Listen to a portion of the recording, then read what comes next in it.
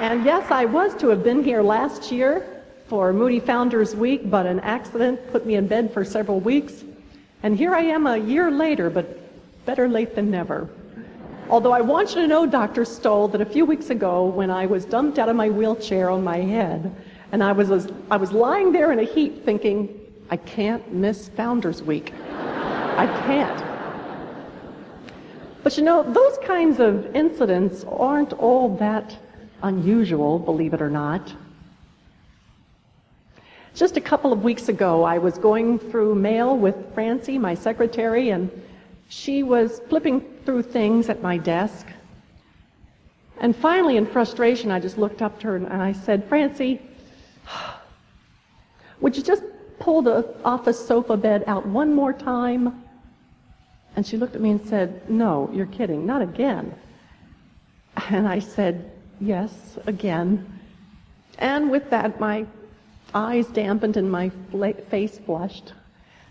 You see, for the fourth time that day, I had to be lifted out of my wheelchair and laid down on the office sofa bed because I knew something was the matter with my body. Skyrocketing blood pressure and shortness of breath were signaling to me that something was either pinching or bruising or sticking my paralyzed body somewhere. And so Francie had to pull out the office sofa bed and lay me down on it and readjust my clothing, take off my corset. And as she shifted my hips and examined my legs for any telltale pressure marks or red areas, I just kind of stared vacantly at the ceiling. And I mumbled, I want to quit. Where do I go to resign from this? Francie couldn't find anything wrong. She adjusted my clothing, put my corset back on, sat me back up in the wheelchair, stepped back a few paces to assess the situation, and gave me a look like, are you feeling any better? But I wasn't feeling any better. I looked awfully sheepish, and I just said to her, Francie, if I were you, I would send me back for new parts. She just shook her head and she grinned. She's heard it scores of times. It's nothing new. There are times when, well, my disability is a pain. And there are times when I hate it. I went back to my dictating, and Francie gathered the rest of the letters off my desk, and as she was about to leave my office, she paused and turned and leaned against the door. And she said to me, you know, Johnny, I bet you can't wait for heaven. You know that verse that says somewhere, we groan, longing to be clothed with our heavenly dwelling? Well, once again, my eyes dampened with tears, but this time not out of self-pity. This time the tears were out of relief and hope and joy. And I just said, yes. Yes, it'll be great. She left the office, and I honestly tried to return to my dictating, but that verse she mentioned kept sticking in my mind. Yes, Lord, I said as I closed my eyes, I do long for and look forward to heaven. And I squeezed back more tears as I dreamed of what I've dreamed of 1,000 times before, the promise of heaven. And as I sat there quietly at my desk, a flood of other hopeful promises began filling my mind. When we see him, we shall be like him. One day the incorruptible shall put on incorruption. One day the perishable shall put on the imperishable. That which is sown in weakness one day will be raised in power and in honor. One day he shall wipe away the tears in every eye. The anointed of the Lord shall obtain joy and gladness. Sorrow and sighing shall flee away. He has given us an inheritance that can never perish, fade, or spoil. More and more verses like that kept flooding my mind, and finally I opened my eyes and said aloud with a very confident and a very joyful smile, come quickly, Lord Jesus. It's true, the scene I just described to you actually happens at our office. It happens maybe, 2, 3, perhaps 4 times a month. Physical problems and emotional pain just are a part of the daily package of what it means to live in this wheelchair. But I am convinced that these things are God's way of helping me get my mind where it ought to be, on heaven, on Jesus. And listen, I don't mean heaven as a psychological crutch or an escape from reality. No, God wishes to instill within each and every one of us a strong desire for the imperishable, a strong desire for the incorruptible, and the inheritance which can never spoil or fade or perish. But in order to grip our hearts with this promise of heaven, God sometimes takes drastic measures.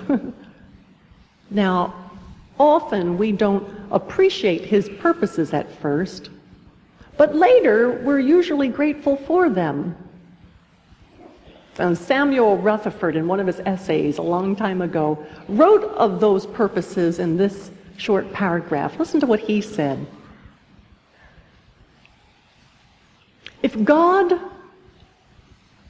told me some time ago that he were about to make me as happy as I might possibly be on this earth, and that he should begin by crippling me in arm and in limb, what a strange mode of accomplishing his purpose, I would have thought.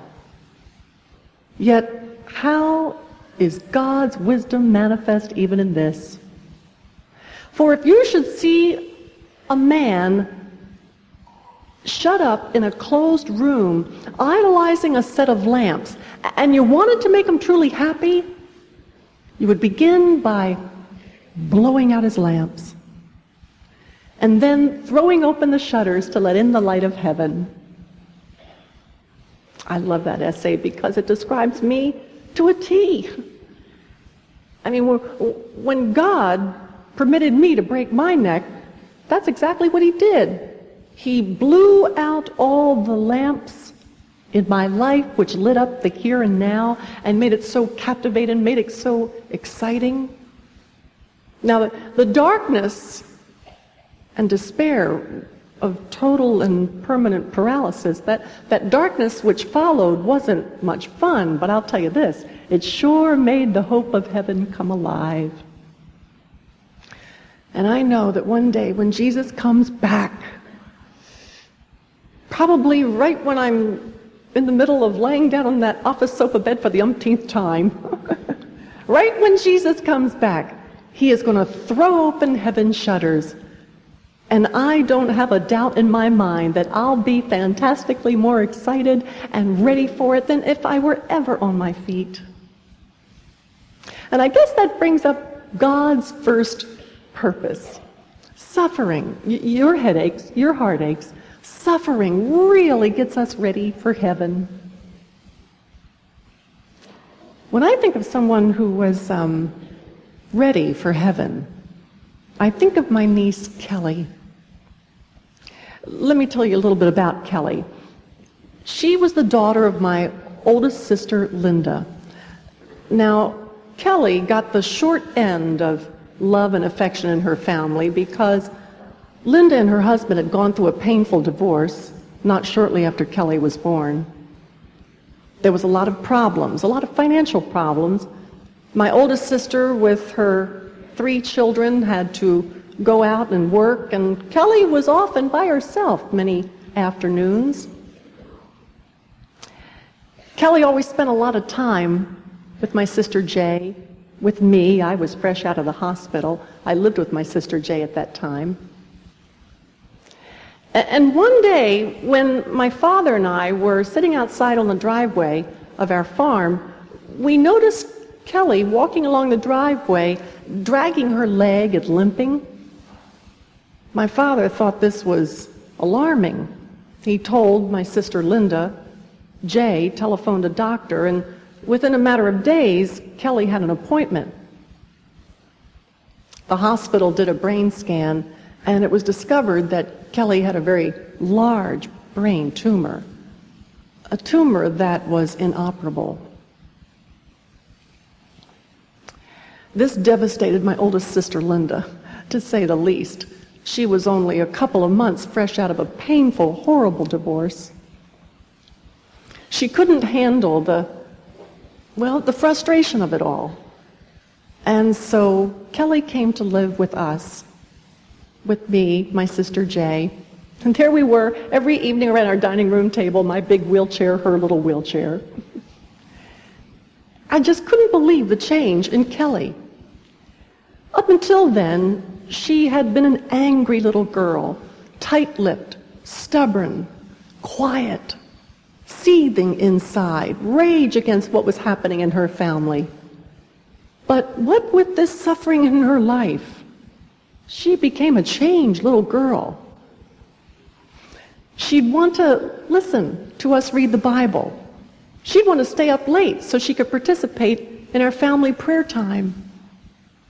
And even after we put Kelly to bed and we turned on the TV, when my sister and I would wheel into the kitchen to get snacks during commercials, we'd peek in to see how Kelly was doing in her bed, and we'd hear, "Jesus loves me, this I know, for the Bible tells me so."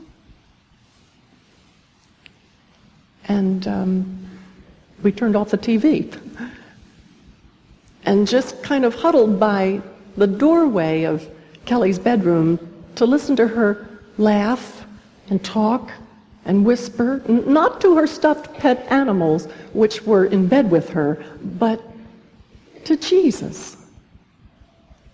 Little Kelly was dying to see Jesus. She was literally dying to see Jesus. And the night that she died, we'll never forget it. My sister Jay had dressed Kelly in a beautiful red little pinafore and put on white stockings and black patent leather shoes and packed her suitcase with all her favorite dresses. Yes, by this time she was out of grubby jeans and into dresses. And while Kelly laid there stiff and paralyzed, barely able to breathe beyond a whisper, we stuffed all of her stuffed animals around her, put her suitcase on her bed, and sang songs about hope and heaven and the Lord Jesus. Linda, Kelly's mother, was able by this time to get over a lot of the pain. And I'll never forget when she came in that night to see her daughter. And she leaned over to Kelly, and Kelly looked up into the face of her mother and said, "Mommy, I want to go home." And Linda said, "Well, honey, you can't go home right now. I've got the other kids to take care of, and I'm working, and Jay's doing such a fine job of taking care of you." She said, "No, Mommy, no. I want to go home to be with Jesus." And within moments, she got her wish.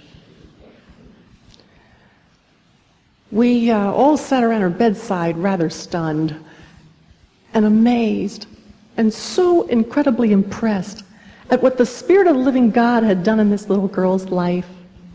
Suffering had prepared her for heaven. Now, you probably are wondering how your own pain and problems get you ready for heaven. Well, I do know this, that broken necks and broken homes, and especially broken hearts, crush our hopes that earth can really satisfy. Only heaven can truly move our eyes off of this world, which God knows could never fulfill us anyway, right? That glorious day when we shall be like him becomes our passion as we realize that earth can never, ever meet our deepest longings. Now, there was a time when I didn't always feel this way. Definitely didn't feel this way. I mean, as far as I was concerned, heaven was some nebulous, vague, misty, far-off place where I would put on an angel costume and sprout feathered wings and polish gold all day long, and I had taken 10 years of piano lessons on my feet, and I did not want to go and play a harp somewhere else. No, no, no. Heaven was not for me. But suffering got me ready for heaven too. When I finally realized that earth couldn't meet my deepest longings, this world could never really satisfy my desires, when it began to strike me that I would never again peel an orange or splash my feet in a stream or feel the embrace of a friend, then I saw suffering get me ready for heaven. I mean, do you know what it means to somebody like me that one day I'm going to have a new body? I mean, no other religion, no other philosophy offers you that kind of hope. But let me get personal here. You may assume that when I get my brand new resurrected body, the first thing I'm going to do is jump up, dance, kick, do aerobics, comb my own hair, floss my own teeth, file my own nails. No, not so. That's not what I'm going to do. Although I will be free to do these things, the first thing I'm going to do with my new resurrected legs is to fall on grateful, glorified knees. It'll be my sacrifice of praise to the Lord Jesus. Now, people often say, well, that's it. I mean, that's what excites you most about heaven, right? A new body. But wrong again, not so. I think what excites me most about a heavenly glories above is not necessarily having a new body, having a new heart. Aren't you tired of the presence of sin in your life? Oh, there's no doubt about it. Jesus has released you from the power of sin. You can reckon yourself dead to sin and alive to God, but we still have to put up with its presence, don't we? And don't you just get sick and tired of it sometimes? I know that having been raised as a Reformed Episcopalian, the Book of Common Prayer is something so close to me. And I have confessed the general confession to God Almighty so many times. Now, mind you, I love that beautiful prayer. Almighty and most merciful God, we have erred. We have strayed from thy ways like lost sheep.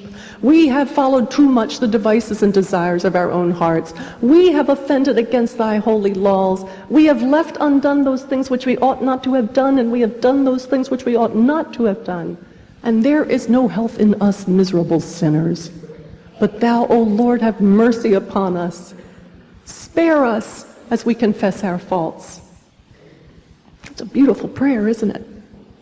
And in one way, I love praying it, especially when I feel soiled and stained from sin, because I can't find better words to couch my feelings of remorse and regret over my offense to God. But yet, on the other hand, I hate those words.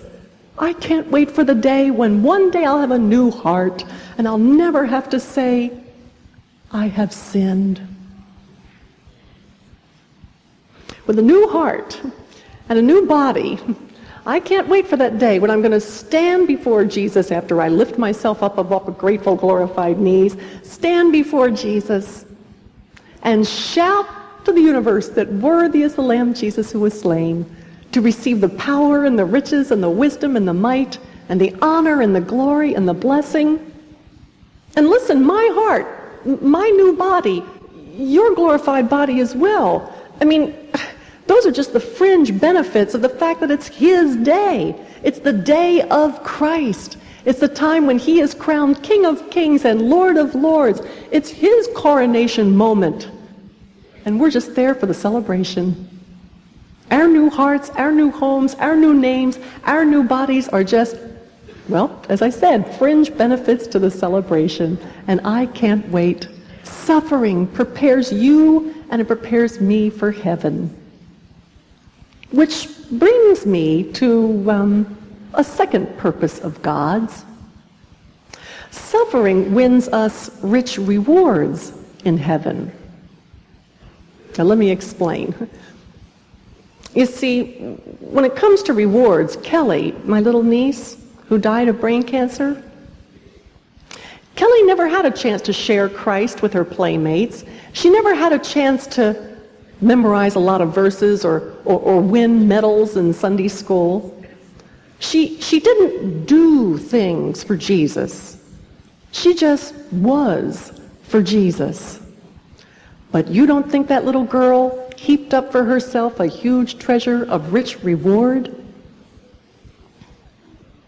I have a feeling that Kelly's childlike faith through the fire and her simple belief in the middle of brokenness and her quiet trust inside of her tribulations aided her not only down here on earth, but her suffering will serve her for eternity. Think about it. Don't you think when that little girl smiled from her bed of pain, don't you think God's glory shined all the brighter? Don't you think when she laughed from that little wheelchair, paralyzed, don't you think that exalted God all the higher?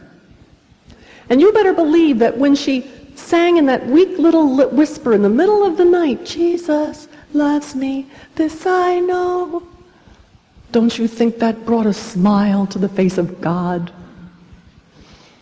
And when she said, I want to go home, home to be with Jesus, don't you think that the Lord just threw open heaven's gates to make even more wide the access for that little girl? Heaven will be wonderful, not in spite of our pain, but because of our pain. It's like this. This is a good illustration. Has anybody ever knitted you a sweater? It felt good to wear it, didn't it? I mean, somebody else's time, somebody else's sacrifice. It cost something for your friend to knit you that sweater. And when you wore it, I tell you, it was better than anything you could have gotten on sale at the May Company, right? I remember a time when a friend of mine with cerebral palsy baked me cookies. This young woman in a wheelchair also, her fingers gnarled and twisted and rigid. You don't think it took effort for her to crack those eggs into a bowl and then to mix the dough? And when she presented me this plate of cookies, I just didn't even want to eat them. I mean, finally I did taste one, and let me tell you, it was a lot better than anything Mrs. Fields could have put together. I remember when I was in occupational therapy shortly after my injury. It was getting close to Christmas time. I had only been injured a few months, and my occupational therapist suggested that I create Christmas gifts for my family. And she showed me a plaster Paris plate and explained that if I would let her put a paintbrush in between my teeth, I could splatter colors on this plate, and then she would fire it in a kiln and it would make a beautiful gift. Well, I went ahead and did just that, and I thought it looked awfully sloppy. I mean, paint was everywhere. But my therapist gingerly took this plaster Paris messy plate and stuck it in the kiln and fired it up. And then she took holiday wrapping paper, and together we designed the bow and selected the kind of paper. And when my mother opened that gift, and when I saw the tears in her eyes, I know that she treasured that plate far better than any piece of Wedgwood china that would go on the auction block at Christie's, right? I was just down in Orlando, Florida, the last couple of days, speaking at a Bible conference there, and a young brain-injured college student wheeled up to me. She was very pretty, very, very bright, but severely brain-injured, nonverbal, drooled a little bit, sat twisted in her wheelchair. I learned from her mother and father that she had been a design major in college at the time of her head-on collision, and she wanted to give me a gift. It was a necklace that she had designed, and there was a verse tied to one of the beads on the necklace, and it said, "The lame shall leap like deer." And then the little medallion at the bottom of the necklace had an imprint of a deer. I couldn't even say thanks. I was so choked up. And maybe aside from my wedding ring, it might be the most valuable piece of jewelry I own. Do you see what I'm saying? When we present God something that costs us, it makes His glory shine all the brighter. It brings the bigger smile to His face. It warms His great heart even more than we could possibly imagine. When I pray, for instance, I spend a lot of my time praying in bed. Now, you think I'm paralyzed in this wheelchair. I am really paralyzed in bed. Gravity is my enemy. I can't move. And sometimes when I pray, I feel as though my bed is like an altar of sacrifice, and my prayers arise like sweet-smelling fragrance. And I feel as though my prayers are filtered through this grid of my disability. My bed is kind of an altar. And sometimes I think that when God hears my prayers voiced through the megaphone of my disability, don't you think they resonate before the throne of God? Suffering wins you those kinds of rewards. Not bestsellers. No. When I go to heaven, God is not going to be impressed with the fact that I've written 11 books. That is no big deal to Him. But it is demonstrating faith through the fire. It is demonstrating belief in the middle of brokenness. It is exhibiting trust within the tribulation. Ha ha ha. And what are we going to do with those rewards? Well, this is the best part. Revelation chapter 4 describes the scene. You are worthy, God, to receive glory and honor and power. Isn't that to Him as a love gift? And this is the purpose that and whatever you offer to God as a result of your suffering, reward could you possibly want? But in other words, heaven is a prepared place for prepared people. And you don't think much of what it says. And tell me that the Apostle Paul didn't write this with the heart of a child. I consider everything a loss compared to the surpassing greatness of knowing Christ Jesus my Lord. I want to gain Christ and be found in Him. I want to know Christ and the power of His resurrection, sharing in His sufferings and becoming like Him in His death. As far as Kelly was concerned, Ninja Turtles and Nintendo were rubbish. Like Paul, Kelly thought these things weren't even worth considering. She wanted to see Jesus. And in a way, Kelly was becoming like Him in His death. She was dying to know the Lord. It's kind of a funny expression, isn't it? You know how you're dying to know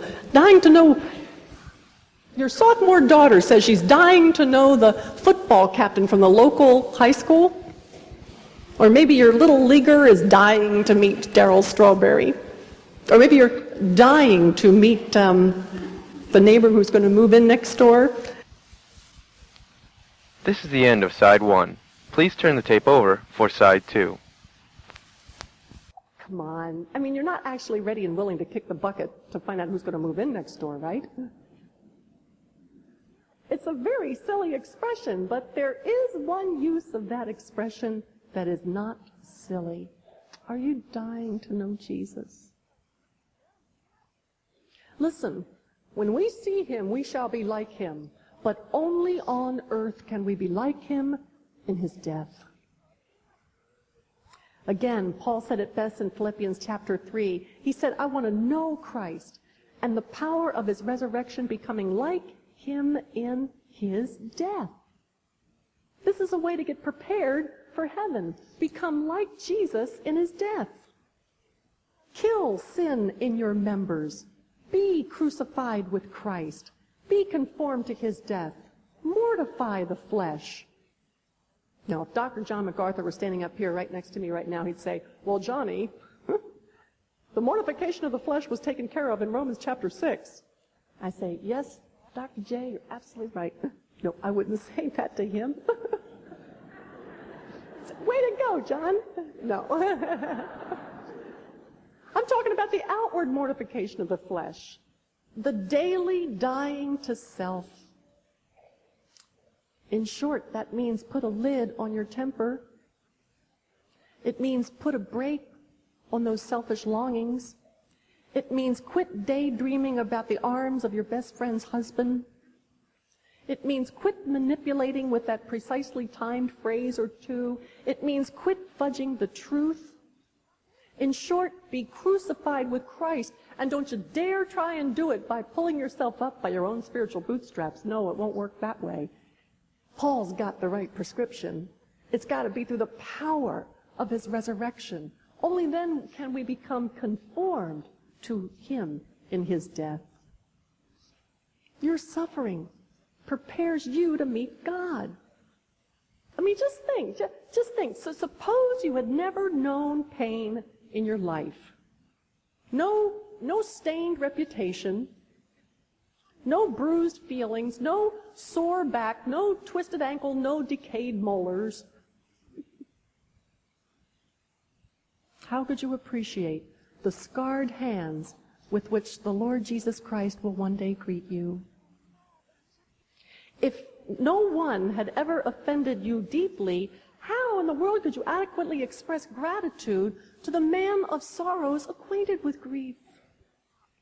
When you and I meet Jesus face to face, and I think it's coming soon, when you and I meet him face to face, our headaches and our heartaches will have given us at least a little tiny taste of what he went through in order to purchase our redemption and our promise of heaven.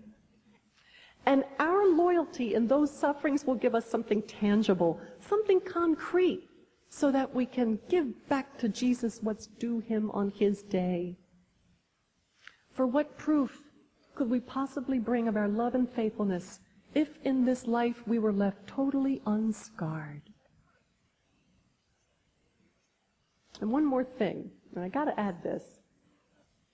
People who suffer broken necks, broken hearts, broken homes, the stained reputation, the sore muscles, the aching back, the bruised feelings. People who suffer at a vantage when it comes to getting prepared to meet God. 1 Peter chapter 4:1 explains why. He who has suffered in this body has ceased from sin. It's true. He who has suffered in the flesh has ceased from sin. Now, when Peter wrote that to his readers, he was writing to some of his brothers and sisters in Christ who were really going through the dregs. Lots of trials, lots of tribulations.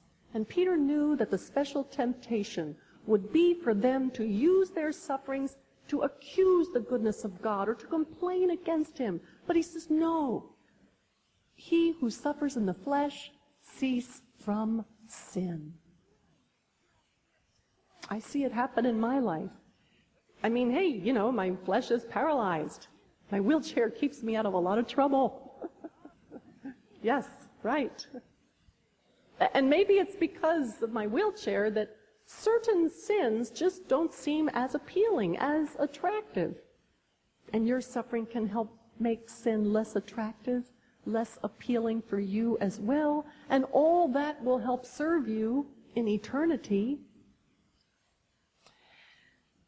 The promise of heaven is not some lifeless pledge on a cross-stitched plaque on a wall.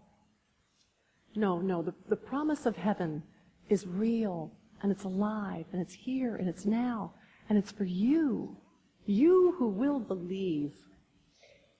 Yet I think there must be some of you here tonight who don't believe, and you know who you are.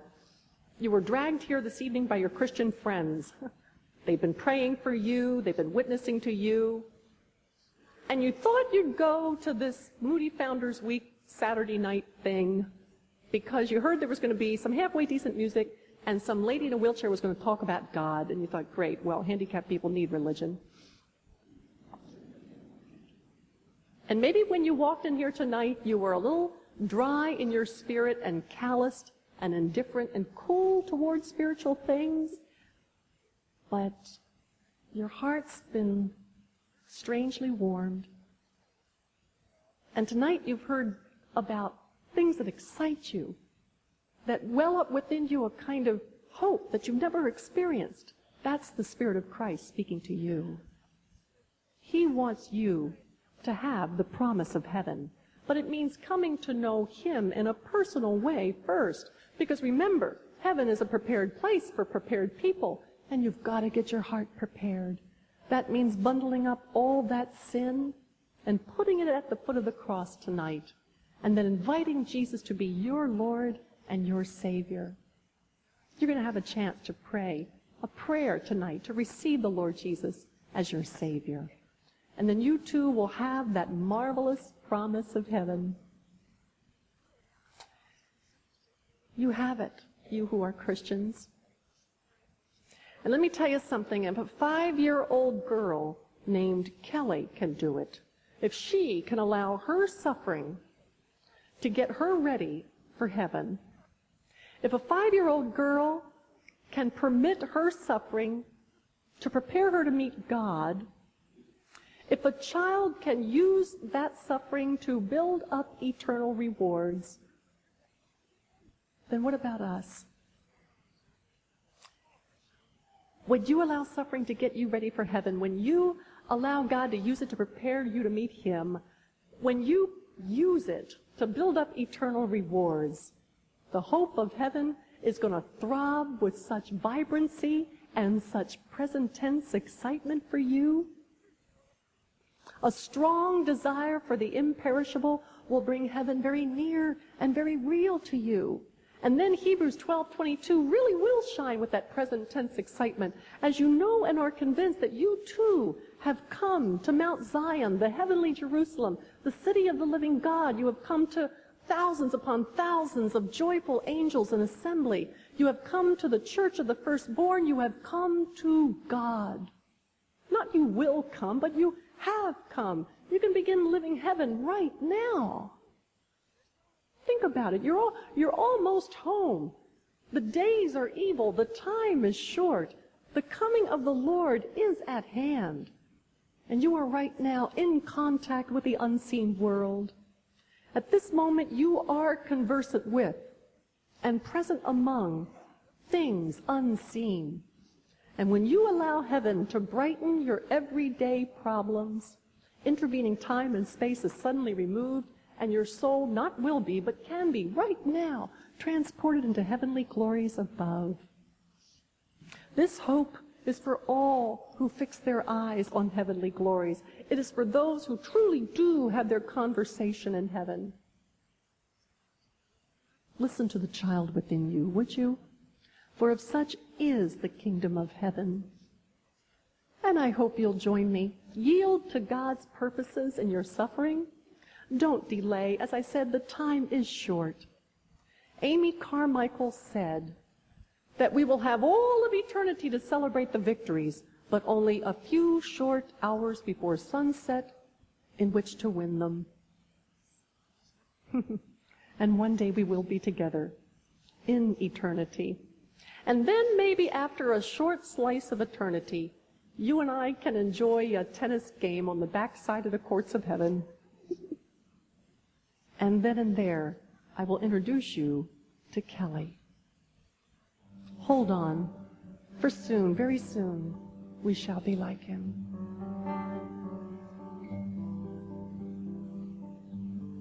Our risen hearts and free will be, pure passion, poured purely.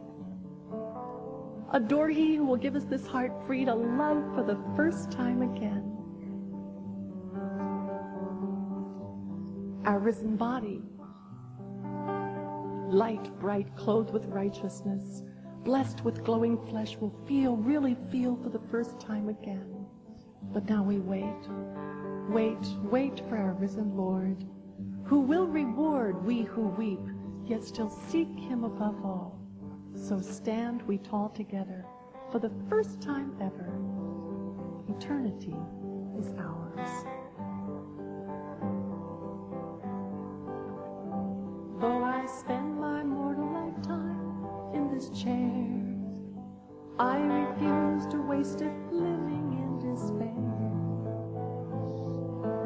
others may receive gifts of healing. I believe that He has given me a gift beyond compare.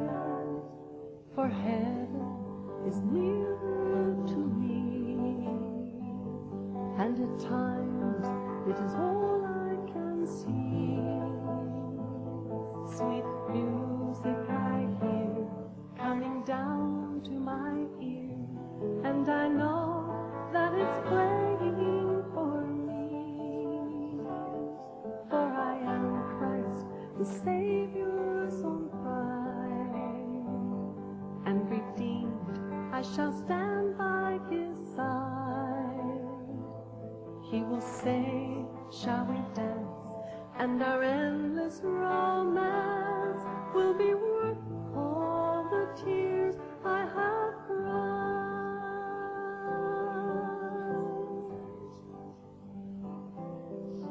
I rejoice with Him whose pain my Savior heals, and I weep with Him who still His anguish feels. But earthly joys and earthly tears are confined to earthly years, and a greater good the Word of God reveals.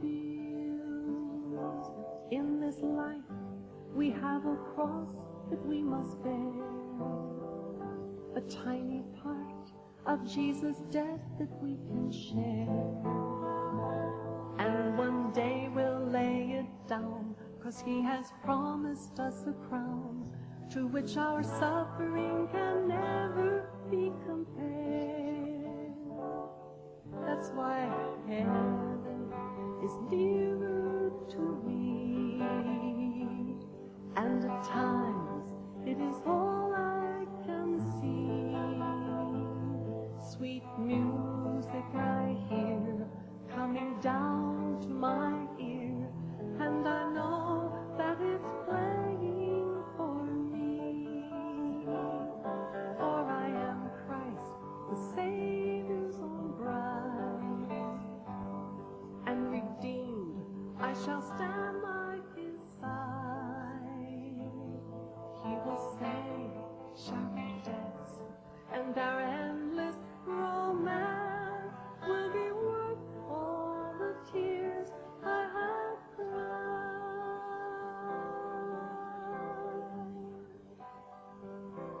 Let's do heaven. God bless you and thank you for listening.